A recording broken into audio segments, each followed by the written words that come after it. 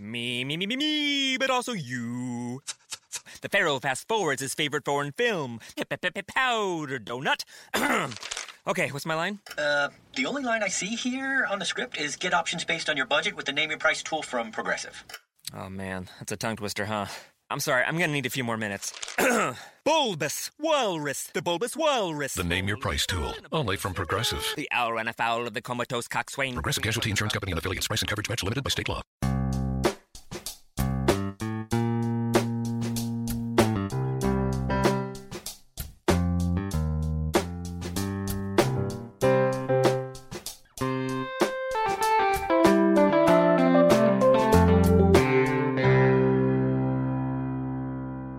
Welcome to Accelerate Your Business Growth with your host, Diane Helbig. Diane is a leading small business development and leadership coach, author, and speaker who is passionate about sharing valuable ideas, tips, and techniques with business professionals worldwide. Diane brings you the world's experts and gurus in all things business. Whether it's sales, structure, social media, planning, or plateauing, guests bring their expertise and energy to each episode. When growing your business is your focus, Accelerate Your Business Growth is the show to listen to. Got a topic or guest suggestion? Let Diane know. The goal is to make sure you have the information you need to move your business forward. Thanks for joining us. Settle in and enjoy. Hi, everybody. Thank you so much for joining me. Today's podcast is sponsored by Audible.com. Audible.com is a leading provider of spoken audio entertainment and information. Listen to audiobooks whenever and wherever you want.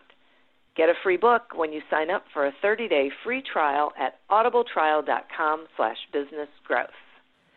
Accelerate Your Business Growth podcast continues to enjoy inclusion on lists of the best podcasts to listen to. Everywhere from Proven to Inc.com to Forbes.com and a whole bunch of other sites in between. We are continually gaining recognition as a great resource for business and entrepreneurs. This is really because of the guests who join me. They share their expertise with all of you. You take what you need into your business and hopefully are able to convert that knowledge into greater success, whatever you define that to be. Today is no different. My guest today is Bill Coletti. Bill is a reputation management, crisis communications, and professional development expert, keynote, Wall Street Journal risk and compliance panelist, and best-selling author of Critical Moments, The New Mindset of Reputation Management. He has more than 25 years of global experience managing high-stakes crises, issues management, and media relations challenges for both Fortune 500 companies and winning global political campaigns. Previously, Bill served in the Republic of Bulgaria as a senior advisor to the Prime Minister, Council of Ministers, and the Labor Minister, which, believe me, we will be asking him about later. Thanks so much for joining me, Bill. Thanks so much for having me. This is a great conversation, and congratulations for that amazing recognition for the work you're doing and for the podcast. That's awesome. Oh, thank you. It really, I mean, all of the kudos go to the guests. I've been really fortunate over the years that incredible people have been giving of their time and joining me for one of these chats. And what we are going to be talking about today is a critical topic for, I think, any size of business, because especially it seems like in this day and age, crisis or reputation management is sort of like a minefield, it feels like. There's so much going on that's being uncovered all the time. Yes, absolutely true. A lot of different clients from large enterprise level to smaller entrepreneurs and just solo practitioners get caught up into this sort of expectation of the public and their actions and the disconnect between those two. So it happens. Yeah, it's crazy. So talk to me about how how corporate crises impact a company's reputation. Yeah. So if I mention, United Airlines. A lot of people will think about the last trip that they took. Some people will think about the wonderful customer service they had or the horrible customer service they had. Some people will think about in 2016 when a passenger was in an overbooked situation and was drug off the plane, a gentleman by the name of Dr. Dow. And so Dr. Dow was drug off the plane by it was in Chicago, by Chicago Aviation Police. And there's a lot of people that when they think of United, they think of that. Now, that's fleeting. That was 2016. That's changed.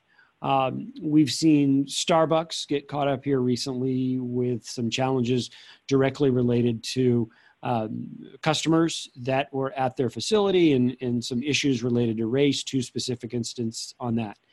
And so it's my belief that a company owns its brand, and there's any number of things that organizations and companies can do to control their brand. They can spend more on advertising, they spend more on social, they can create a really wonderful customer experience, but it's the public that owns their reputation. And so while I may not be a customer of Starbucks or United or BP, which is the big oil and gas company that had the tragedy in the Gulf of Mexico some years ago, I have an opinion of them, which is different than my brand opinion that I have of them. So I have as a customer and someone that experiences their products, I feel one way, but as just an observer on the outside, I think of something different and see something different. So crises impact reputation, which is more about the public, but it also directly impacts your customers as well. That's so interesting. The public owns your reputation. Yeah. I've never looked at it that way. Yeah. And so it really came to me, in this construct that if you come from the marketing discipline, and that's obviously where brand lives, you have a vice president of anything. You have a vice president of a major corporation. You have a vice president of pricing, a vice president of place promotion. You have a vice president of any number of things within the marketing organization. And that's their job. And those are levers, those are controls that companies can pull to impact whether I like or dislike the relationship that I have. But for us, there was never really those of us that think about reputation, which typically lives in the communications function of most organizations, there's very few people that actually think about levers that you can actually control your reputation with. And there are 7 is what I write about in the book. There are 7 levers that companies can control to try to impact the public and the way the public views who you are. Different, like I said, different than the way customers view you. Okay. So let's explore what some of those levers are. So, and because I don't want you to give the whole book away, but how does a company manage something like their reputation? Yeah, so it has been typically a very unmanageable process, and there are people that carry around on their business card that they are the vice president of reputation management, and very often that was kind of viewed as philanthropy or CSR, sustainability types of issues, or they're the folks that wrote the big check to the United Way, and that was the extent, and they thought that was reputation management. And that's not, is that the public, in my opinion, there are 7 things, and again, we don't need to unpack each one. I'll just highlight a couple of them. There are 7 things that the sum and substance form the way people view the reputation of a company. And it's related to employee endorsements. Do their employees say good things about them, whether that be on Glassdoor or wherever employees talk about it, because they're your primary ambassador for your company. This notion of your leadership, the CEO or the titular head of the organization, people form an opinion about that. We form an opinion about the leaders of most major American corporations and even small ones. Most of us want to know who's actually running it. So the way the leadership is viewed, the way the employees are treated. Financial performance, organizations are viewed as high reputation are those that have actually that perform well, not necessarily quarterly in a publicly traded context, but they've been around for a while. They're doing good things. They're doing good things with their resources and financially resources. And then the last two are really a little bit crossover into brand, but it's about their products. Their products are innovative and unique and interesting and solve a unique problem. So there's 7, but there are these 7 things that you can actually measure. And through public opinion research and otherwise, you can ask people, do you believe that the leadership of company X, fill in the blank, runs their business for the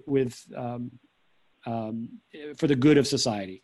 And then you can ask the same thing about employees and about transparency and financial well-being. So there are these 7 categories that you can sort of unpack what reputation really means. And that was the big learning, because it's pretty, if I said, let's go manage a reputation, it's difficult to do that. If I said, let's go manage the retail experience, most people know exactly what to do. People that in obviously that experience, they know exactly what to do.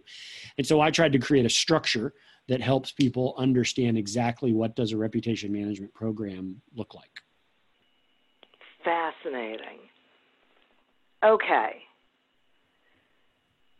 So what is the mindset and the behaviors that of leaders that perform best in a crisis? Like, what is different about them? Yeah, a terrific question.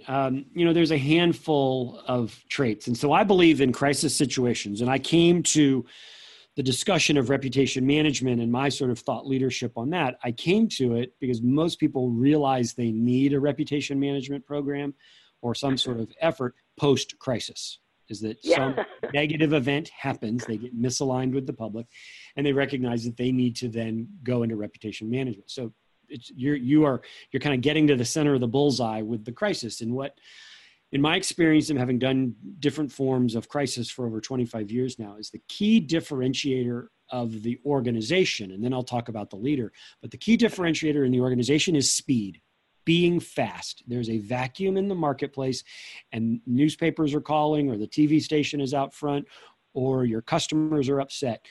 Filling that vacuum of information is the key to those that do crisis great and those that do crisis good. So that's speed. But speed is made up of 2 subcomponents that are critical. First is mission and values. What do you stand for, and why do we stand for it? And then chain of command. How are decisions made? Is the general counsel have to be involved? Does the board need to be aware of this? Can the CEO make these decisions on their own?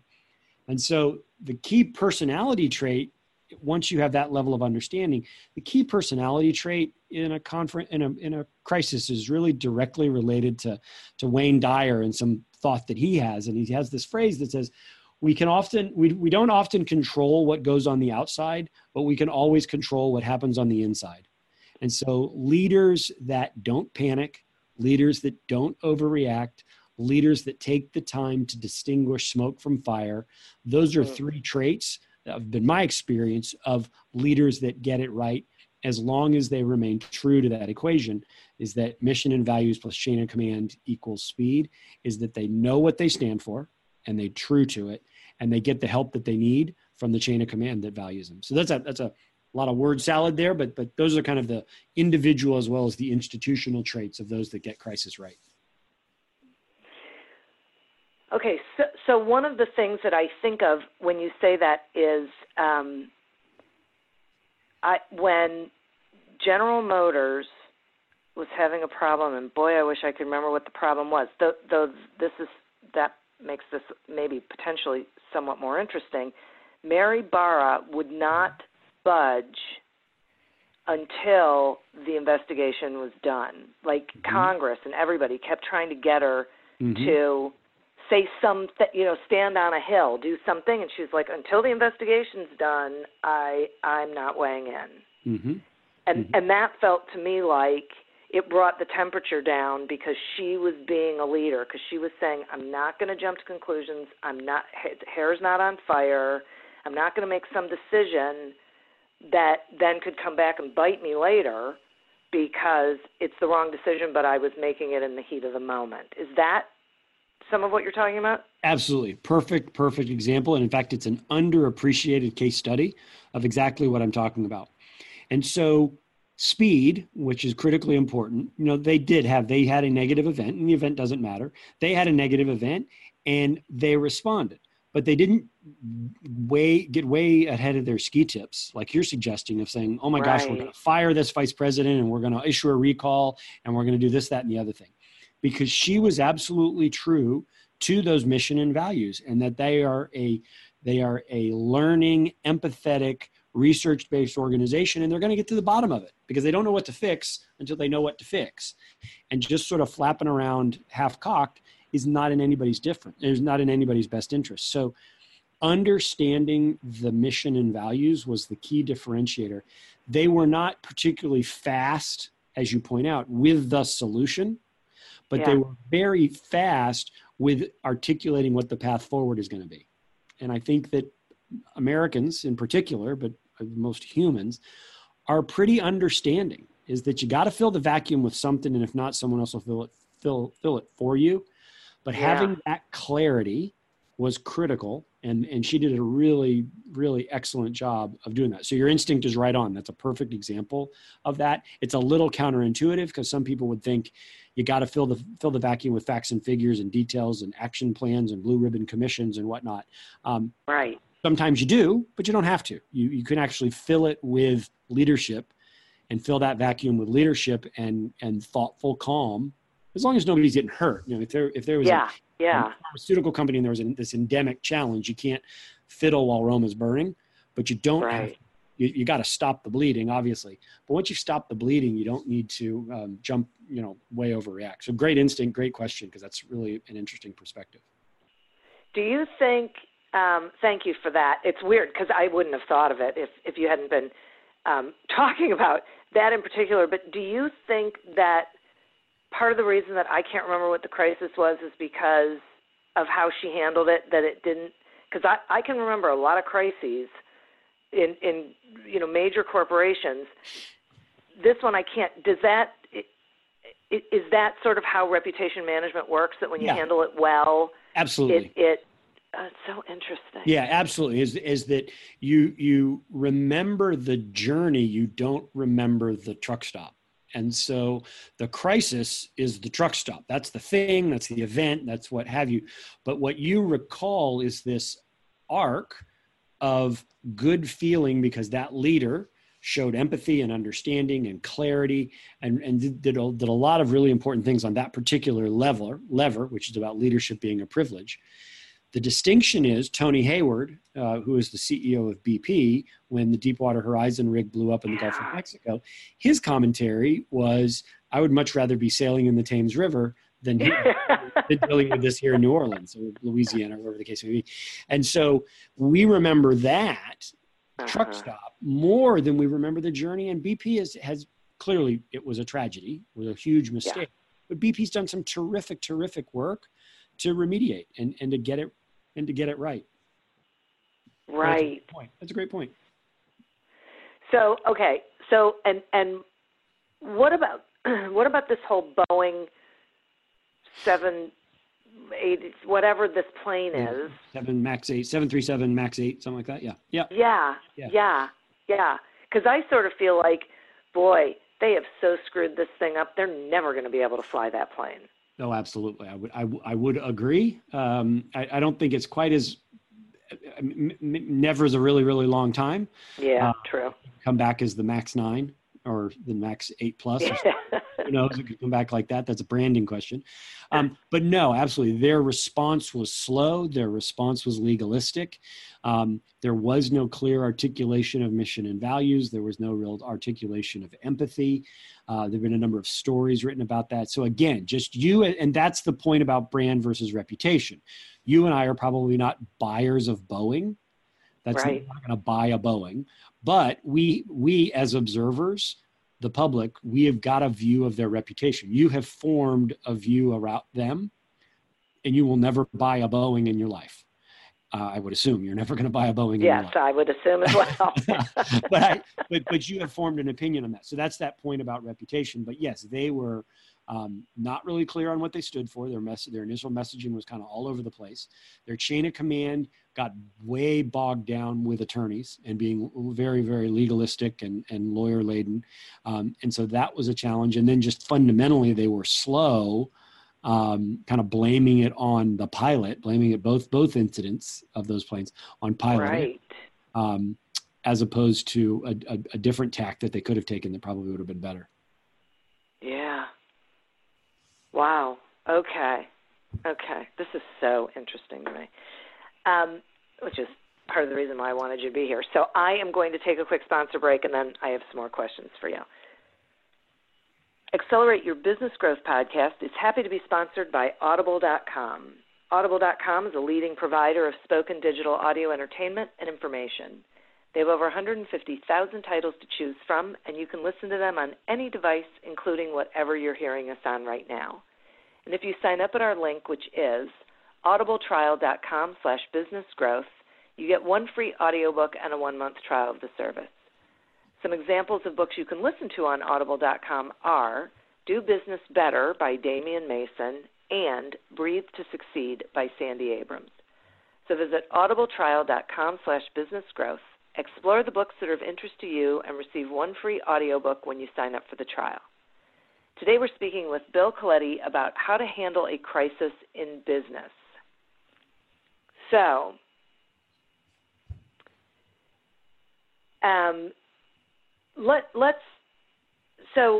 most of the people listening are small business owners, and I'm imagining crisis can happen on a smaller scale for a small business as opposed to a large company. So what can small business owners learn from these large companies about crisis management? Great question. And I don't know if it's exactly what they can learn from big businesses, because there's such a misalignment on scale. But I do think that they can learn something that I teach and share with a lot of our large enterprise clients, is that the single best thing and the easiest thing that a startup or a small enterprise can do is, with their leadership team, as they're talking about and trying to understand their mission and values, pick up the Wall Street Journal or New York Times or your hometown newspaper business section and said, if that had happened to us, how would we react? Whatever that is. Okay. So right now we've got a pharmaceutical company that's in the crosshairs, some major litigation victory, for the plaintiffs. For an organization to say, if our product was abused and used poorly and people got hurt and then we got sued, how would we respond? And so I think great leaders that I work with in big or small corporations take 5 minutes, maybe 10 minutes a quarter, or at their monthly meeting or whatever their leadership structure is to say, if this would happen to us, how would we respond? And it does a couple of different things. One is that it forces clarity and chain of command, because there'll be some people in the organization that are just like, have no clue of what to do. And that tells the leader something relative to chain of command. You might hear from your lawyer or your legal team, your legal advisor that says, well, we would say absolutely nothing. We can't say anything because we're going to get sued. That tells you something.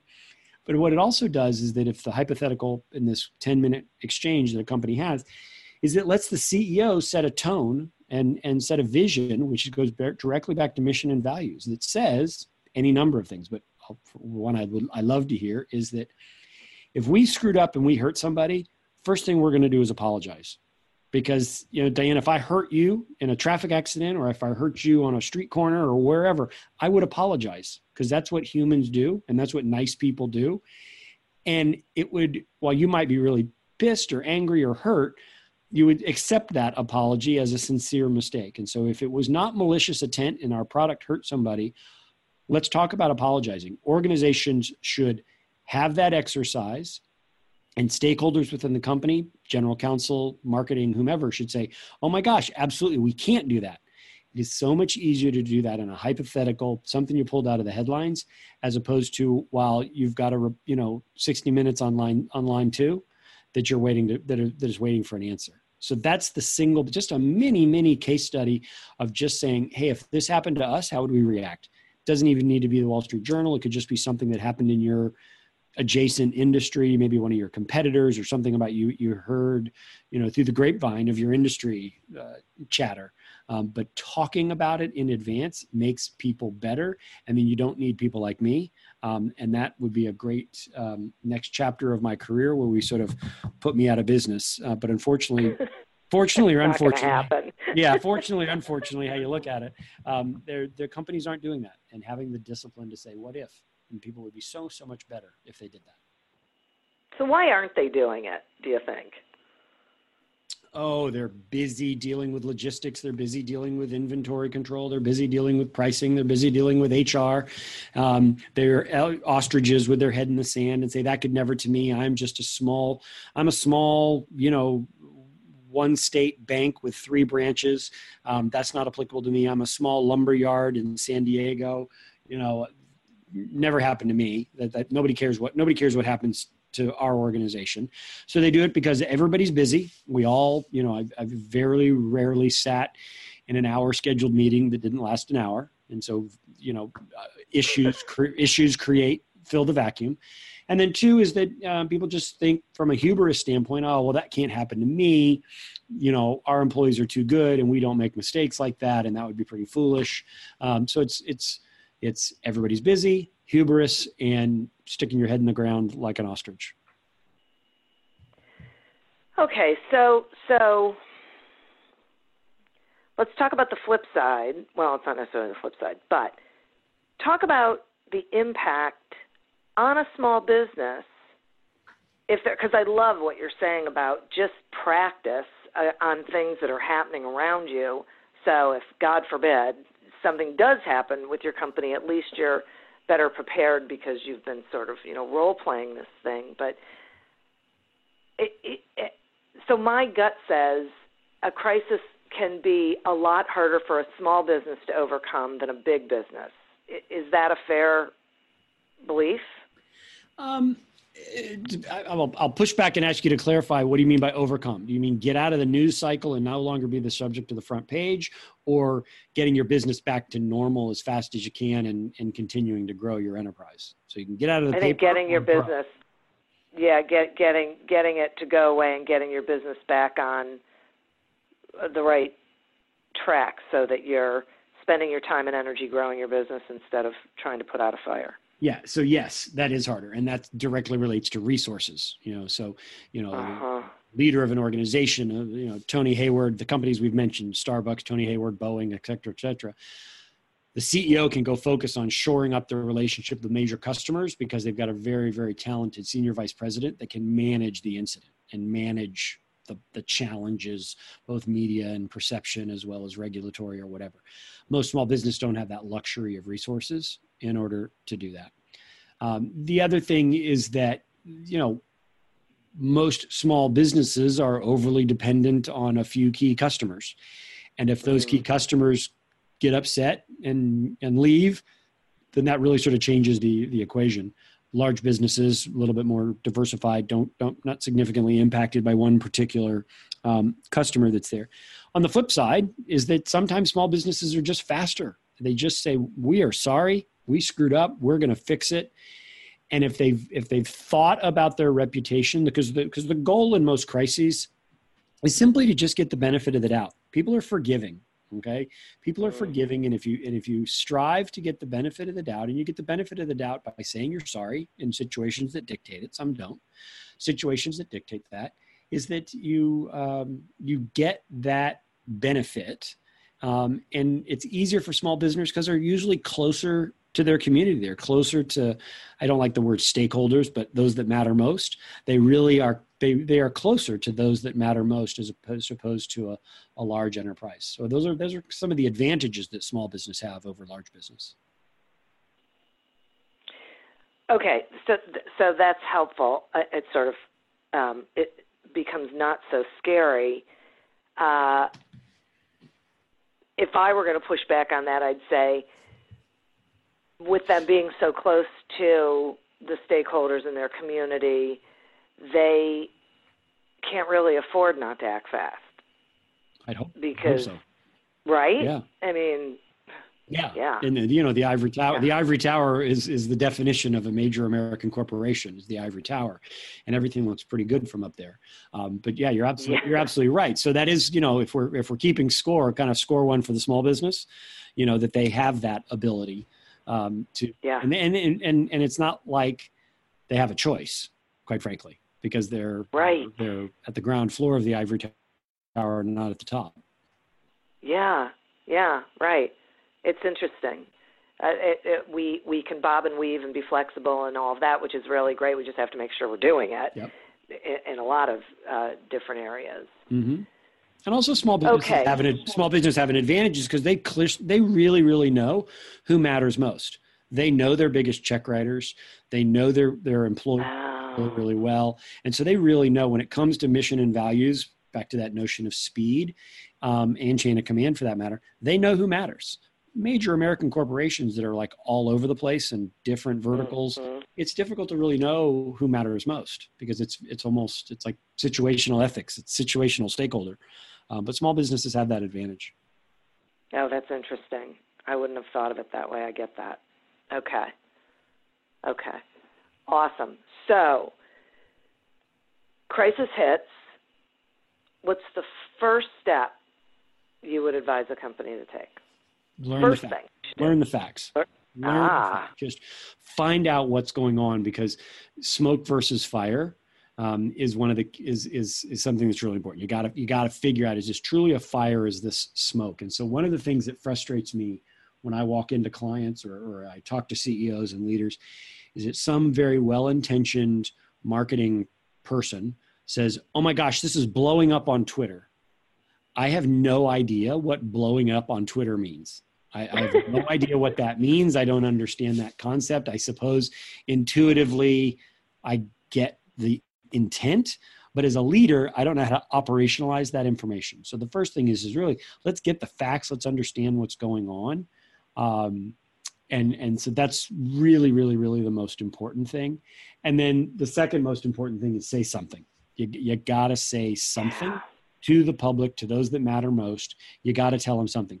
And it could be, much like to your excellent Mary Barra example, it could be, we're looking into this. We know that this is important and we're going to get right back to you. And then do it. Then get back to them. Don't just buy the time and then, don't deliver. Yeah. But do those two things, which is get to the facts, get to the bottom, and say something. And no comment is not really an option. Is that those are really, really two best things that sort of organizations could do. There's more that's there, but I think at the outset, you get those two things right. And back to my case study, when senior leader teams, they should talk about that. Are we okay saying something even though we have nothing? And some organizations are and some organizations aren't. And I'd like to know that in advance, if we're okay saying something when we have nothing. Right. And don't you think that as long as they know what they're going to say, it makes it easier? It feels to me like this flying by the seat of your pants thing is what gets most companies in trouble. So they're not prepared. Absolutely. Which I think is the simple remedy is, let's have a staff meeting and talk about the headline, ripped from the headline. Let's say, what would we do if this was us? Not hard, not expensive. You don't need an expensive consultant. You don't need a formal, strategic planning agenda. You just say, based on what we read in the paper, facts don't matter because what's in the paper are the facts. Yeah. Let's say, how would we react to this? Yeah, I love that practice. I think part of what I like about it is that it becomes a practice, so it becomes something that is normalized, so that in the event that something does happen, that they can say, "Oh, this sounds familiar. When we talked about this is what we said we would do." And there's no need to panic. Yeah, right. It's empowering. Sure. Yeah. So, and then that feels like part of what comes out of that is, for the community, for the observer, for the consumer, for the client, whoever it is, that we feel better because we feel like it's in steady hands, because they're handling it in a way that is calm. Yes, absolutely. You are, the joy of leadership is the privilege of being in charge. And if you want people to give you the benefit of the doubt, you got to let them know you're in charge. You got to let them know we're on top of this. We are aware of this situation. We are working on it as quickly as we can, and we're going to keep you updated every 30 minutes, 60 minutes, whatever the cadence is that you determine that's there. But absolutely, that's what people want, and that's what people expect. And with social media, which is obviously been a big game changer in what I do, someone's going to fill the void, and somebody's going to say something. You might as well be on the record with what you know when you know it. Yeah, that's really interesting. So you've noticed, it sounds like there's been a shift in, is it a shift in, do we have to be quicker now because of social media, or should we have always been quick, or? Yeah, I think you have to be quicker. There's a 24-hour news cycle. You used to be able to keep your powder dry until the 6 p.m. news, and that you knew the newspaper wasn't going to come out until 6 a.m. the next morning, or whatever the case may be. So now, I mean, everything's real time, and the difference between a story written at 2:00 in the afternoon and when you read it in your news feed at 5 a.m, there's no differentiation. So yeah, it clearly has changed. It's changed everything. You got to move a lot faster. Yeah, it's really a shame. Because I think part of the reason why people don't handle crisis well is because they feel that they're reacting, not responding to whatever went on. Yeah. Yeah, it's true. Wow. But it's we're never going back. We're not going to unring that bell. Right. We got to learn how to deal with the current reality that we're in. Yeah. All right. Speaking of current reality, would you please share? I got to know. So about your experience in Bulgaria, and then I'm curious about why you made a big change from advising them to advising companies. Sure. It's a fun story. So that was like 1999 when I was over there. And so I had just finished running, and I lived in Bulgaria for 5 years. And so got there in January of 1995. And in 94, I had just finished, which, gosh, when you say those dates, it just feels like so long ago, because it was so long ago. But I just finished running a statewide campaign in 1994.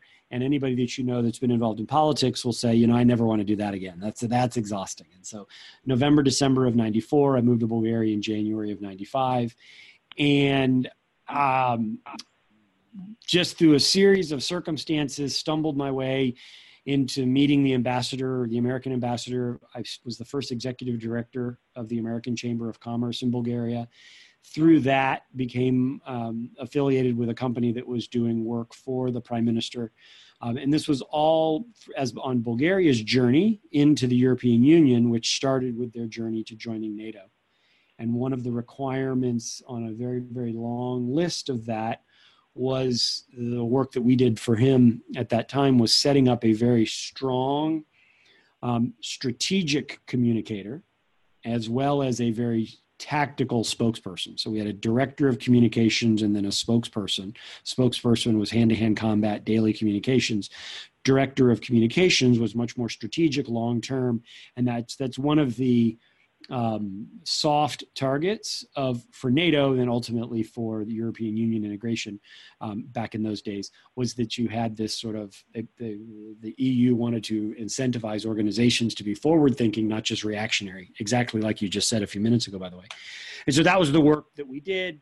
Other work we did was helping them on privatizing their pension fund. So we worked for the Bulgarian stock market, creating a vehicle for there to be privatization of pension funds. And then that work was directly related to the Ministry of Labor because that's where the pensions were administered. So that's the quick version of how I worked with the Prime Minister in 98, 99 pre-NATO. Wow. That is... Okay. Why'd you leave it? I left it to come run another. I left it to come run another campaign. So in 2000, a buddy of mine was running for Congress, or was running for U.S. Senate, a congressman running for U.S. Senate in Florida, and came home in 2000 to run that. And I had felt like we were doing a lot of really, really great things in Bulgaria, and I was ready to come home, be with friends and family. And I got this, neat opportunity to get back to running a campaign. Wow. Okay, so then you go from campaign to working with companies. Yep. And okay. Yeah, wait. I just have a quick question for you. Before, was part of what compelled you to do that running campaigns always has crisis communication attached to it? Absolutely. And, when you're doing campaigns are really just sort of crisis to crisis. You're kind of careening off the walls. And the goal is to have one fewer crisis than the people you're running against. And that's the objective. And so we tried to create them, and we also tried to minimize their impact whenever we worked with our client, whenever we worked with candidates. And so transitioning that to corporations is a pretty logical transition. Yeah, I'll bet. And it sounds like you're happy you made the transition. Oh, absolutely. Love what I do. I miss politics every now and then. But the politics now and the politics of then are completely different things. So I'm very happy, working with business leaders and companies big and small as they sort of manage through these situations, because this is all we do. Most people in this aspect of communications, they do crisis as a side gig, but this is all we do. So we've got a lot of experience in it, and really like being the calm, cool head in the room when that's what people need most. That's so great. I really appreciate you sharing this information. I've learned an awful lot, and I'm sure that the listeners did too, which is always the goal. Will you tell the listeners how they can find you and how they can get your book and anything else you think they should know, please? Absolutely. So the name of our firm is Kith, Kith, and it's kith.co is our website. And I'm at bcoletti at kith.co is my email. Really active on Twitter, again, bcoletti. And then I love LinkedIn. So I tried to publish an article a week on LinkedIn about various topics of crisis leadership for individuals, as well as reputation management. Cool. That's so great. Thank you. I'm going to go look that up on LinkedIn. Because I love this subject. I think it's great, and it's so necessary. I mean, it always has been. As we said at the beginning of this, I feel like we're sort of in this weird heightened state, especially with the internet. So the more people can learn about what to do and how to handle things, the calmer they'll be and the better off their company will be. So thanks for spending time with me and sharing this information. It's my pleasure, and thank you for what you do. I know just my listening to the episodes of your podcast, I know people find great value and benefit of the people you bring on and the ideas you share. So thank you for what you do. Oh, thank you. It's a labor of love for all the small business owners out there who are really trying to do great things. So, and speaking of them, listeners, thank you for tuning in and listening. You are absolutely who we're doing this thing for. And our sponsor, if you would like to get a free trial of audible.com as well as a free audiobook, just go to audibletrial.com/businessgrowth to sign up. As always, continue to prosper and be curious. And until we meet again on another episode of Accelerate Your Business Growth, goodbye and good day. The world's best-known investor and Wall Street expert Warren Buffett once said, "Wall Street is the only place that people ride to in a Rolls-Royce to get advice from those who take the subway." Mr. Buffett's quote is remarkably accurate, but how many people would rather receive advice from him than someone simply guessing? Welcome to Buy, Hold, Sell, your single source for Wall Street knowledge and profitable guidance. Please join me, Todd Schoenberger, and fellow trader Tobin Smith, as well as host Veronica Dudo, for a podcast known to move the needle for investors. Tobin and I are seasoned Wall Street executives with deep investment experience, and we are prepared to share our advice to those who choose to listen. Download Buy, Hold, Sell today on the Evergreen Podcast Network or your favorite podcast channel.